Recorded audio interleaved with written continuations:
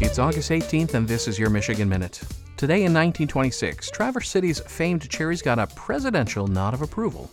Wallace Keep arranged a giant pie almost 3 feet across containing 5,000 cherries and weighing a massive 46 pounds from his hometown to be shipped to his college friend, then President Calvin Coolidge, who was vacationing in the Adirondacks.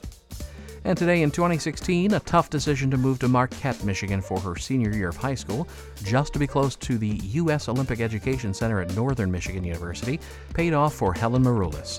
She became the first U.S. gold medalist in women's freestyle wrestling during the Rio Olympics on this day in 2016.